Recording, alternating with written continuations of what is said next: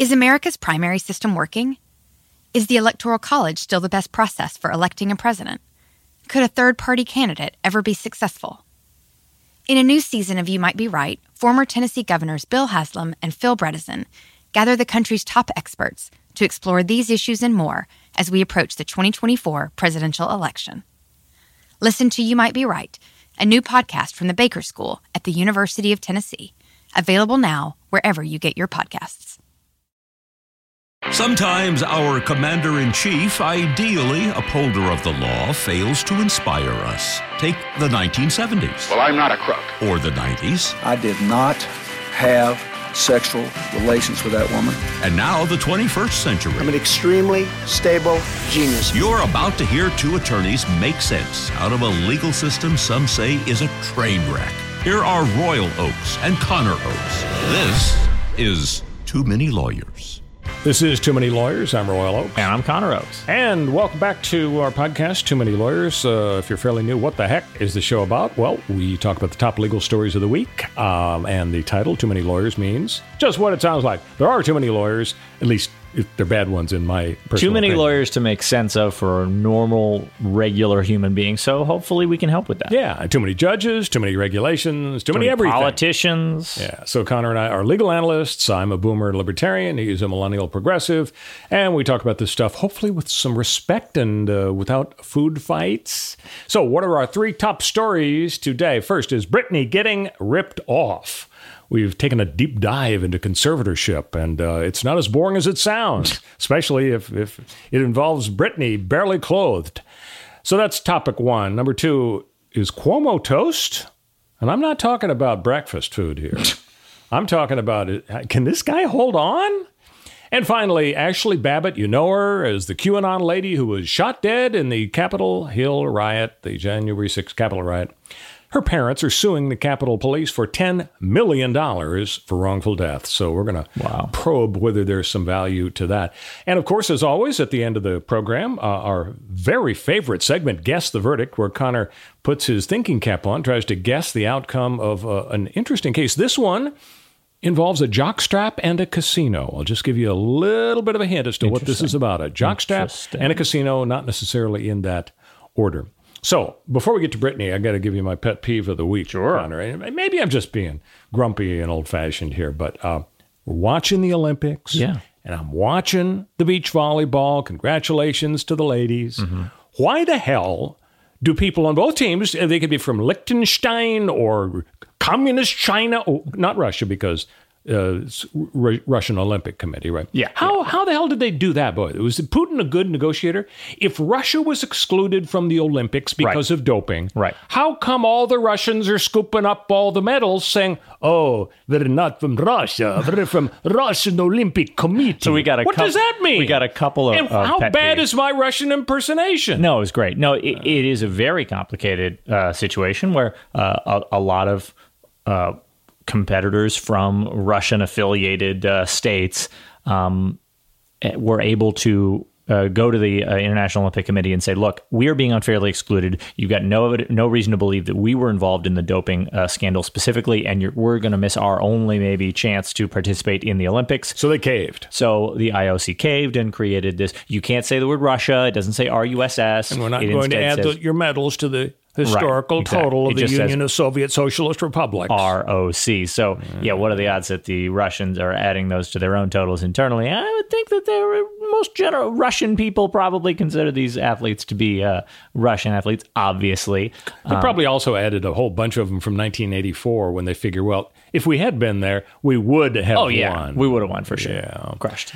All right, so here's my pet peeve. Yeah. volleyball. I'm watching the women's volleyball, and so somebody serves the ball right into the old net, and down it goes into the sand.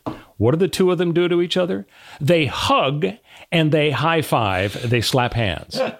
Oh, really? That's maybe this is a typo I've just watched. Right. Couple of plays later, somebody smacks it so far goes into the ocean, okay? Right. They hug and they slap hands. And I've noticed this. Yeah. Doubles tennis as well, Connor.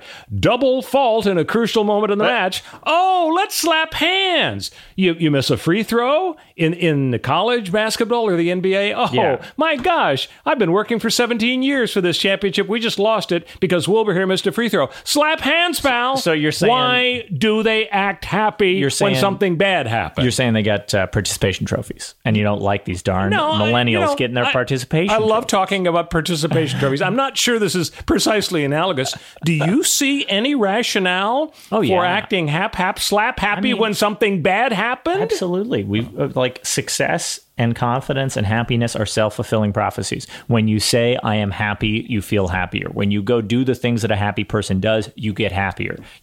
When you say, I have more confidence, you act like you have more confidence, you do have more confidence. Mm-hmm. The human brain is a bizarre machine, and these people know that their job is to cheat it. Their job is to confuse their own brain into saying, shake it off, pretend it didn't happen, act like you just had a good move, made a good move and had a good shot. Because you gotta, I mean, it doesn't have to make sense. If slapping yourself in the face, before you start your race gets your adrenaline pumping, it's silly and it's irrational. You may be right. But I just want to trick your body. I have a suggestion. Oh, okay. Here's the rule. Yeah.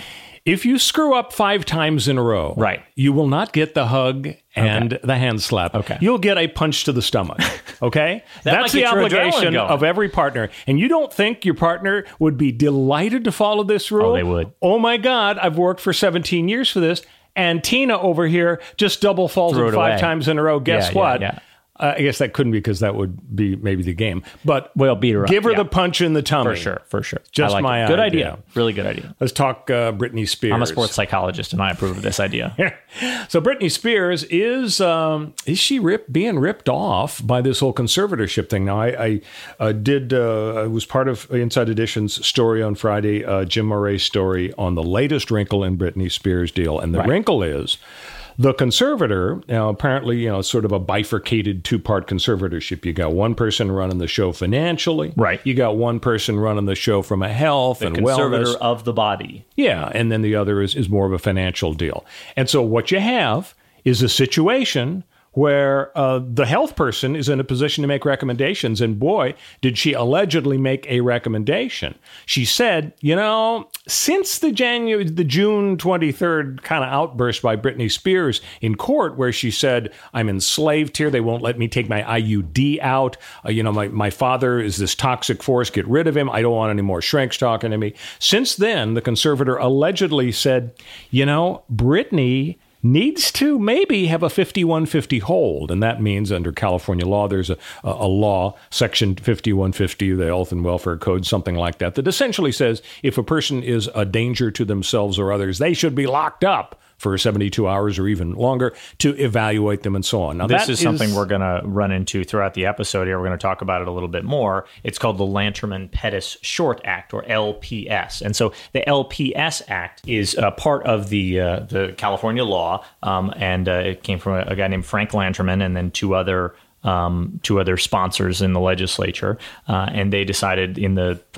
60s, we're going to change the way mental health works in California. We're not going to have involuntary psychological holds placed on people where they're indefinitely held as long as some doctor or a couple of doctors and nurses all say, yeah, this person seems wacky, they need it. Which sounds like a good idea. Yeah, it was a terrible system where prior to the 60s, we really kind of just warehoused people who had mental health issues, and many people who didn't have significant mental health issues, but we just thought were abnormal and strange. And it's not that we've solved that system completely, but the LPS system says that there's a 5150 hold, which is 72 hours.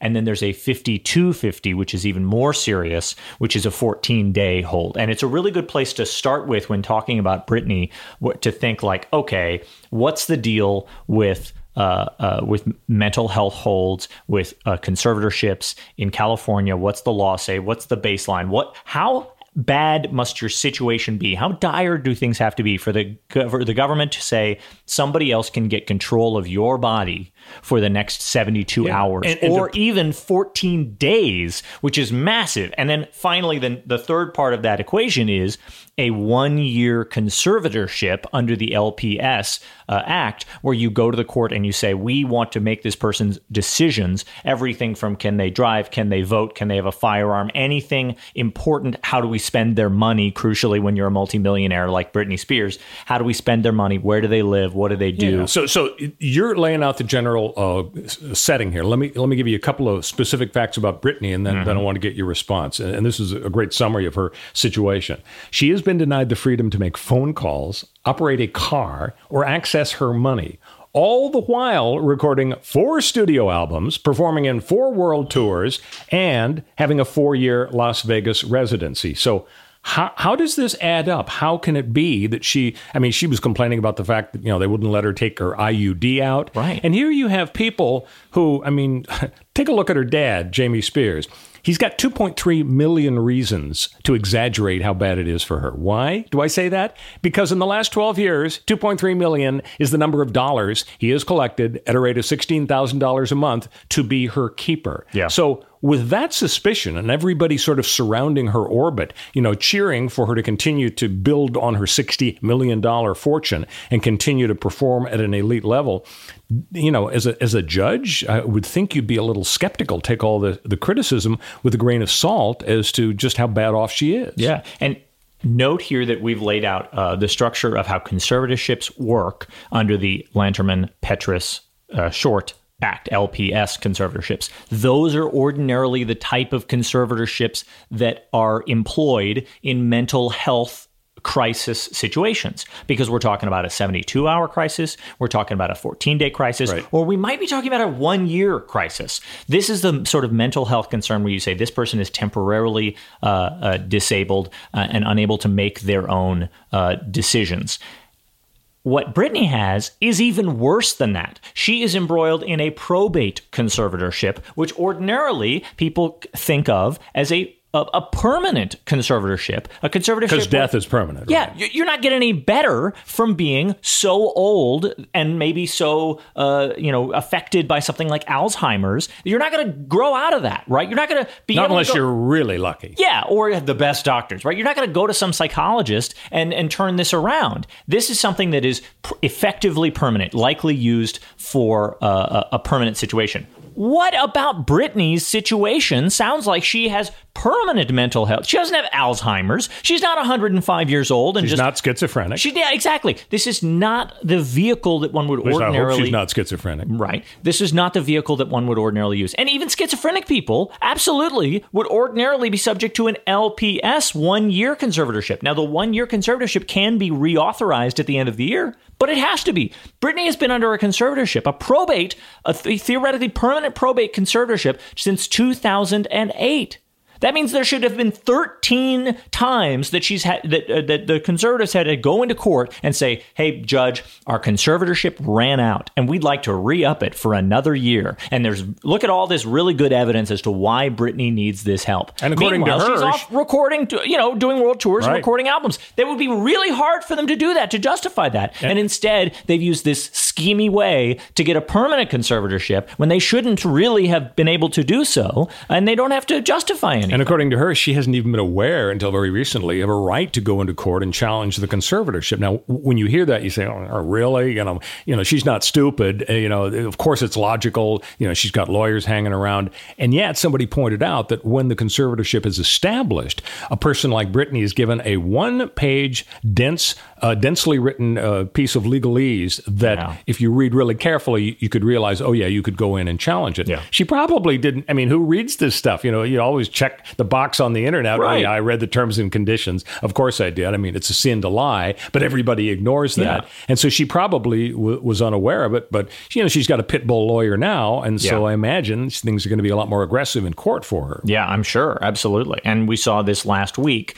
She filed an ex parte application, which means you just go into court. You don't have to you have long lead times where you wait around for the other side to get your notice in the mail to show up, and then everybody shows up in front of the judge. Ex parte means you just walk in and you say, look, it's just you and me, judge, and it's so important that we didn't even have to tell the other side. We have to do it now. And so she has her new lawyer file this ex parte application to remove her father, James Spears, as conservator, and he filed his opposition to that ex parte, which is a document stating he shouldn't be removed as conservator. And the document itself basically doesn't have any substance. James Spears' document and the supporting declaration, which is like an affidavit where you just make statements under penalty of perjury. It doesn't have any substance in it describing why it is important that Brittany should be. He just wants more notice. Yeah, he just wants more notice and says you shouldn't have done this ex parte. You shouldn't have done this without giving me notice and letting me show up, even though he could totally show up. Now, you and I are familiar as primarily civil litigation lawyers with the concept of ex parte, where you can't actually march into the chambers and say, Judge, this is so important, I don't want to tell Wilbur. You're supposed to give like overnight notice. Right, before 10 a.m. the day before. Yeah, is it your understanding that they didn't even give the minimal notice? No, they did, I believe. There wasn't even an objection in James Spears' declaration or opposition that they hadn't given the 1 day's notice. But, the 1 day notice. You got to show, I really need to have relief now. Yeah. There would be irreparable injury, and I'm likely to win down the road. Right. Yeah. Yeah, so it is going to get a lot uglier on the Brittany litigation front. Oh, yeah. It's just starting. When we come back, we're going to talk about whether Cuomo is in fact toast. But first, Connor's going to tell you how to rate and subscribe to Too Many Lawyers. Yeah, so go back to your podcast platform, whatever you're listening to this on. If you have one platform on your phone and one on your computer, check us out on both. We'd really appreciate it. Apple Podcasts, Stitcher, Spotify, whatever other vehicle you use to get your podcasts. Leave us a review, stars, numbers, whatever the system is on that platform, and leave us a little note so we can see how we're doing, because we really appreciate reading them. We'll be right back. This is Too Many Lawyers. I'm Royal Oakes. And I'm Connor Oakes. So Governor Andrew Cuomo is hanging in there. How can he hang in there? I mean, the President of the United States has said you should quit. Yeah. Both U.S. senators from New York, Gillibrand, however she pronounces her name, and Schumer, I'm pretty sure he pronounces his name Schumer, they're both in favor of him quitting. A majority of the congressional delegation of New York, they're in support of him leaving.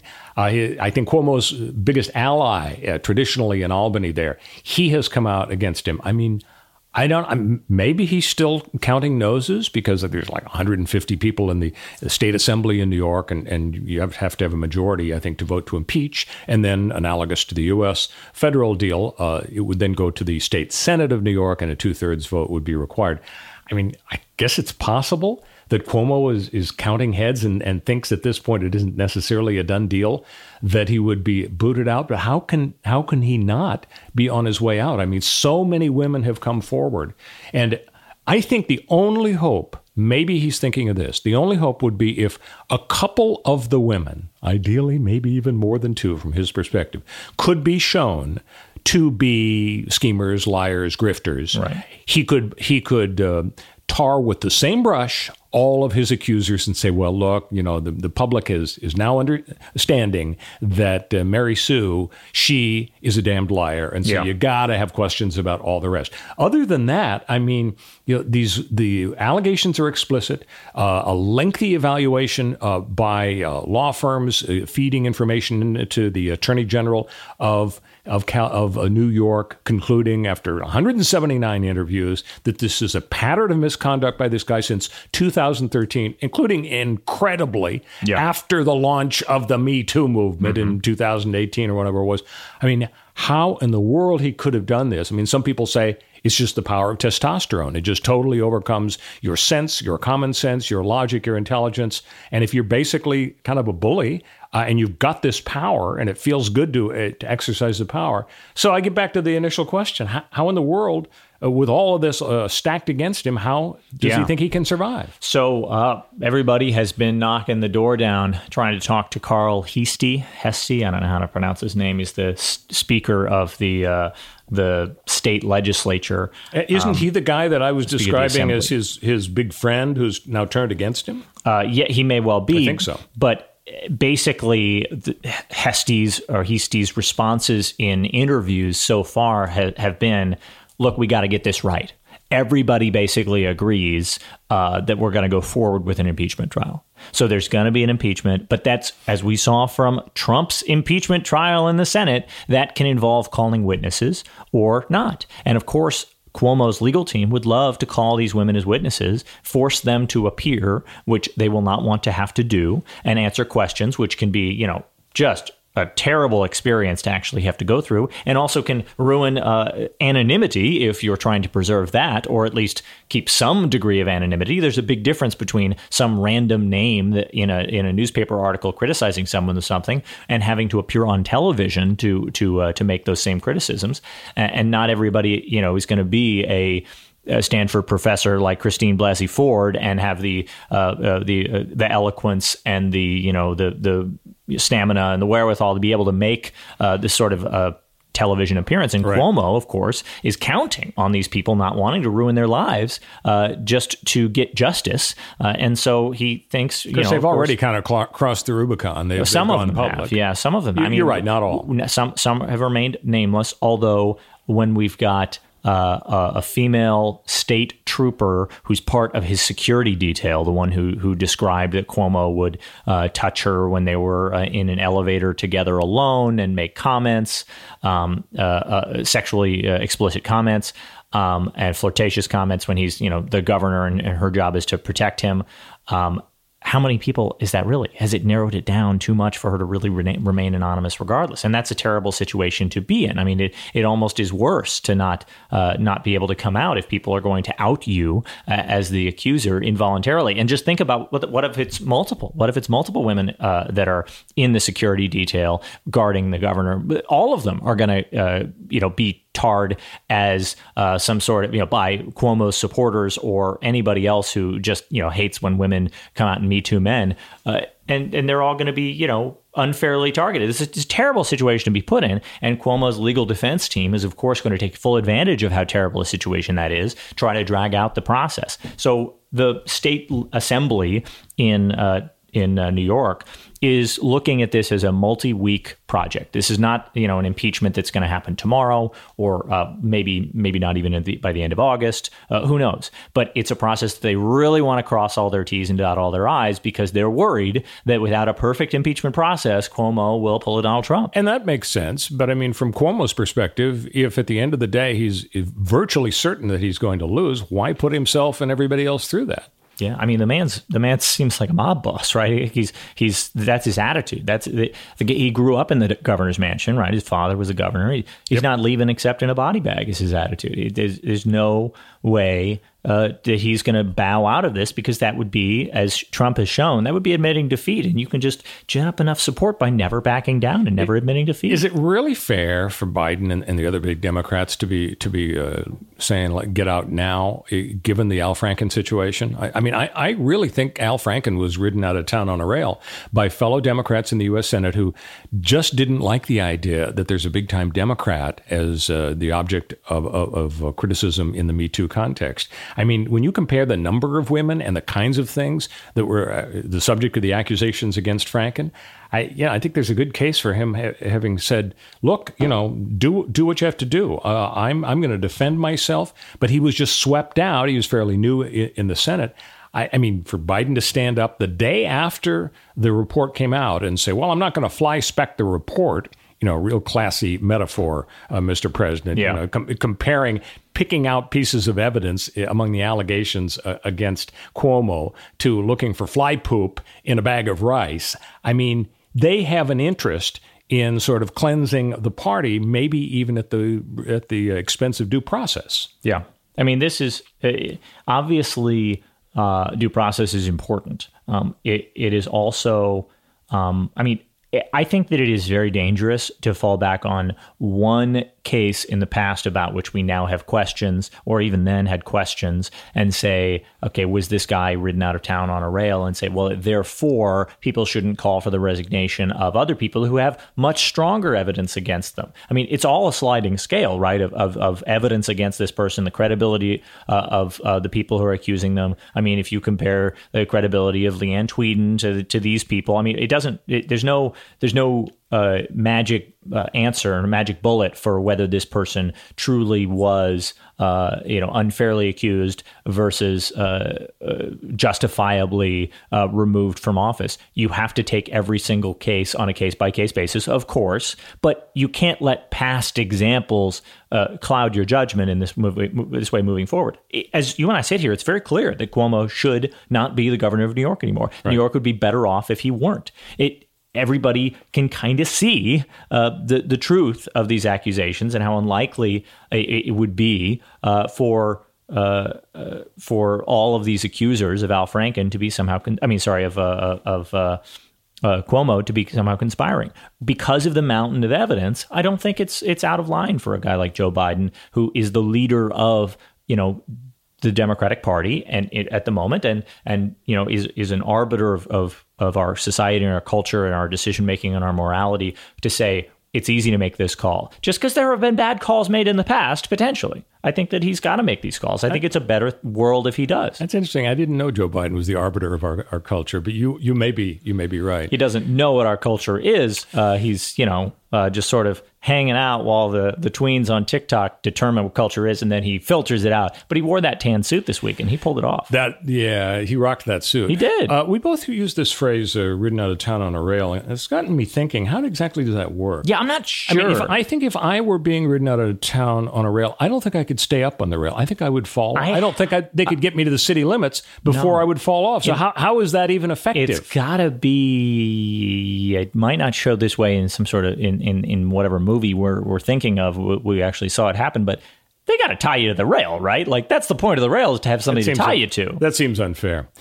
When we come back, we are going to talk about our third and final topic here. And it's something that everybody's been, we've been talking about the vaccine. We've been talking about a lot of other issues. But I want to get into an issue that it's really had a serious effect on our thinking. And it's kind of a polarizing topic. Should Ashley Babbitt, the QAnon lady who was shot dead at the January 6th Capitol riot, should her parents be able to sue the Capitol Police for $10 million? Stick with us on Too Many Lawyers.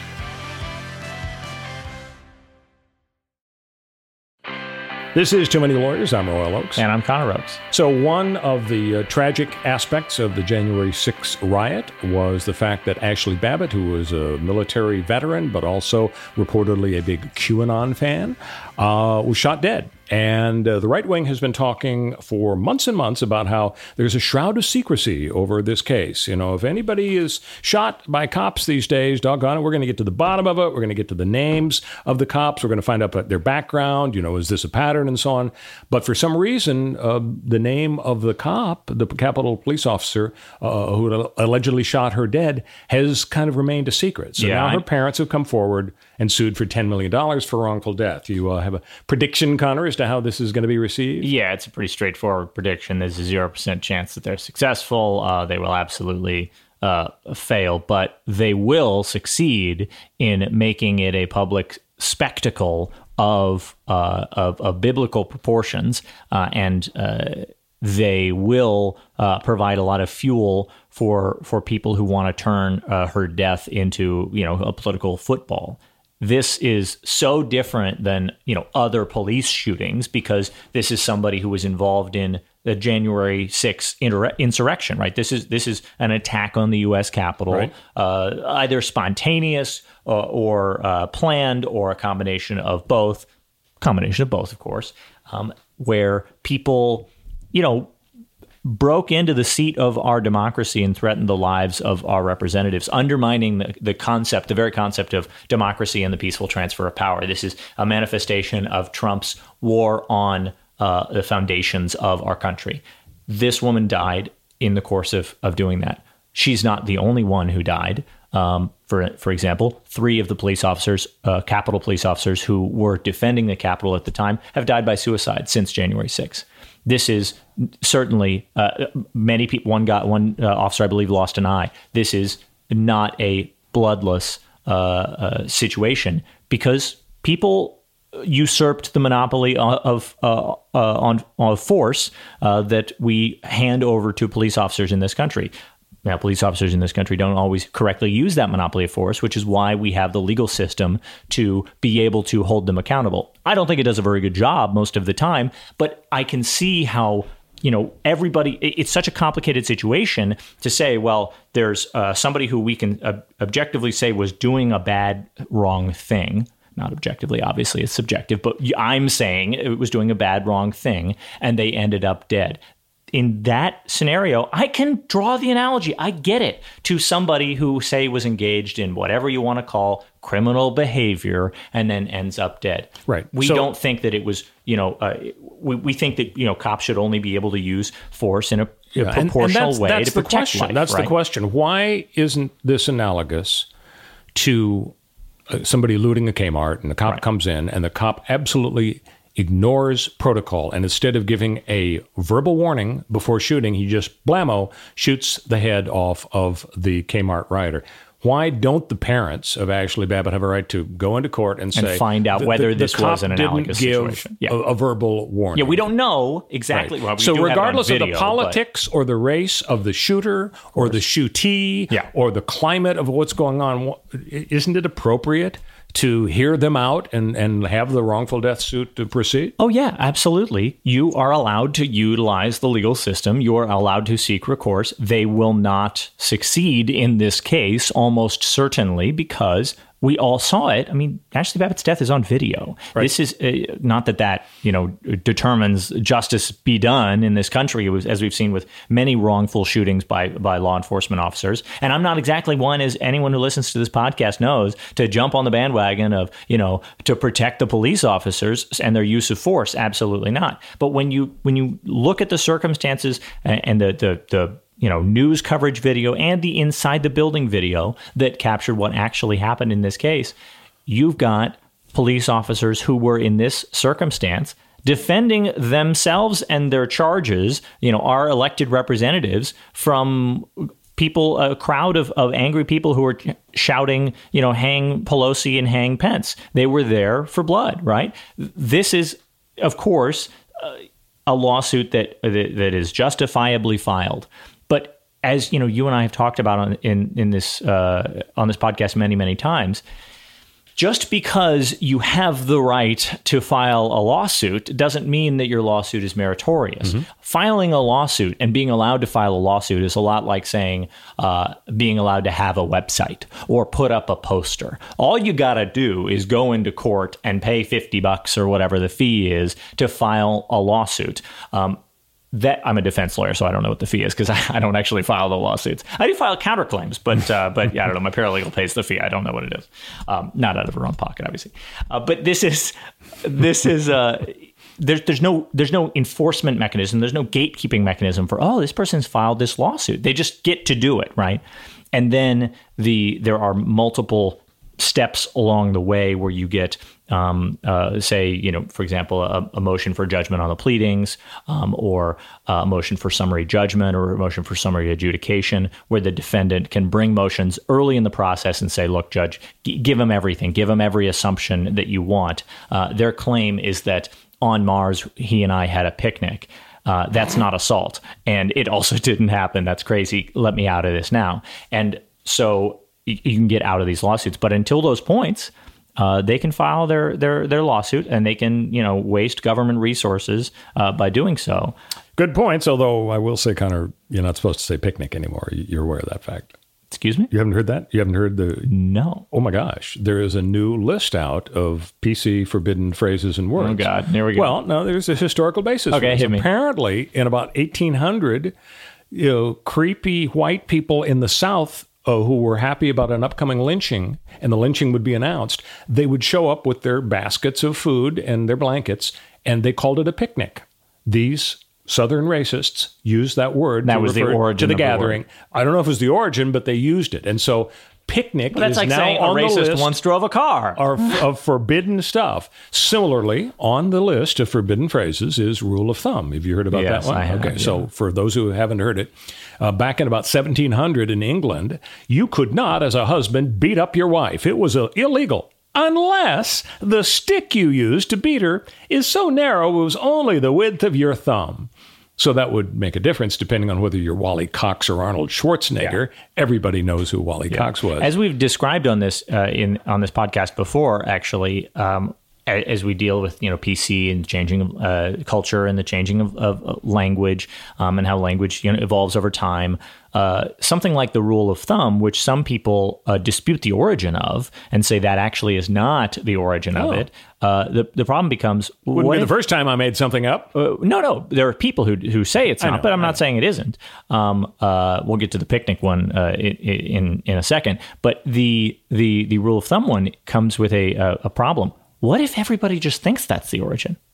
If everybody just thinks that's the origin, it doesn't actually matter whether it historically was, because everybody becomes true. Yeah, it becomes true. Everybody's walking around thinking, oh, that's where this comes from. And if you say it, oh, man, you should know but that. That doesn't apply here because virtually nobody, like 1 out of 10 million people, could have say, told you that before the story broke a few weeks ago. I would say that the whole rule of thumb phrase, that is a common thing that I would say millennial and younger folks are more often than not familiar with, because it gets a factoid that gets passed around. Oh, I see. I'd never heard of it before a week or two ago. It's a little, it's a little bit more common and becoming more common. Certainly, it has sprung back up in the last couple of weeks. Same with this concept of picnic, which Reuters is telling me that the word picnic comes from a 17th century French word pique-nique, and it predates all of that. I'm sure those pique-niques in France in 17th century were probably very racist too, because everyone in the 17th century was very, very racist. But it really just cut to the point of,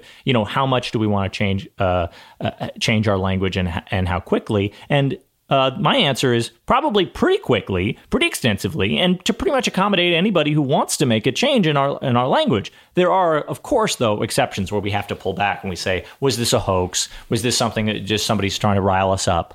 Is there a meaningful harm being done here? Which I would say, rule of thumb, regardless of the origin, it's so widespread now that I would say, eventually that is harmful. Pique-nique? I'm going to keep saying for now.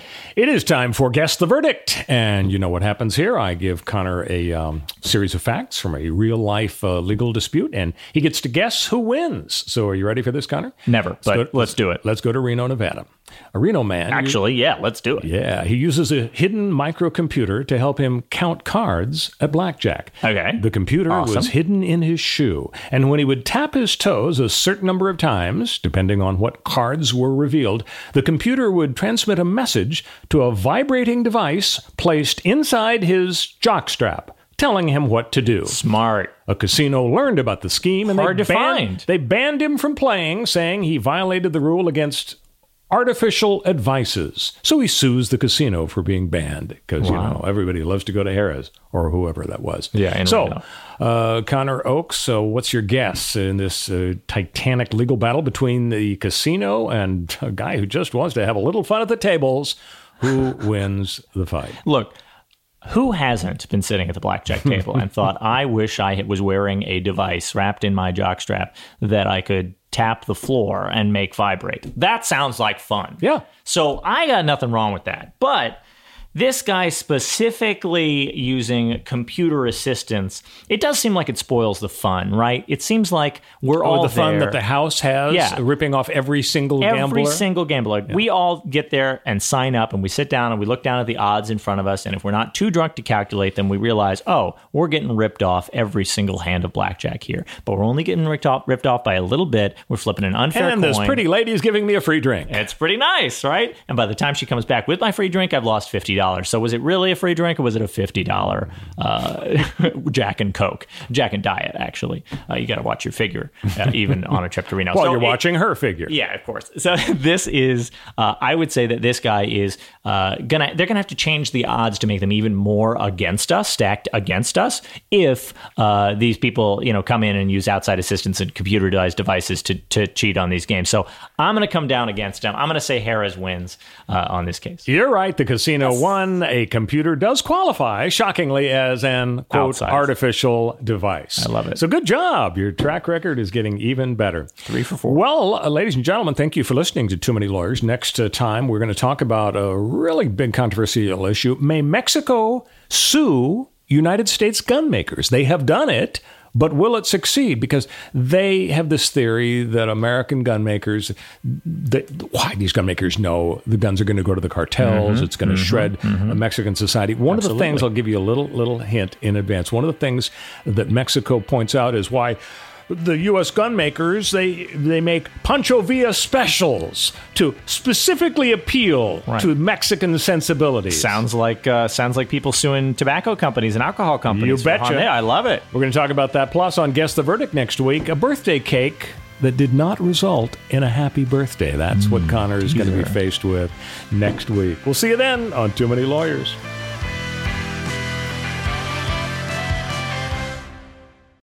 I'm Roman Mars, host of 99% Invisible. I'm excited to be teaming up with Lexus GX and SiriusXM on some very special 99PI episodes. We're heading to some of the cities in the U.S. that have special meaning for me and exploring the ways that these cities marry form and function. To learn more about the Lexus GX and SiriusXM and Lexus vehicles, visit lexus.com/GX and SiriusXM.com/Lexus Trial. The all-new Lexus GX. Live up to it. Check out the 99% Invisible feed now and listen to these special episodes.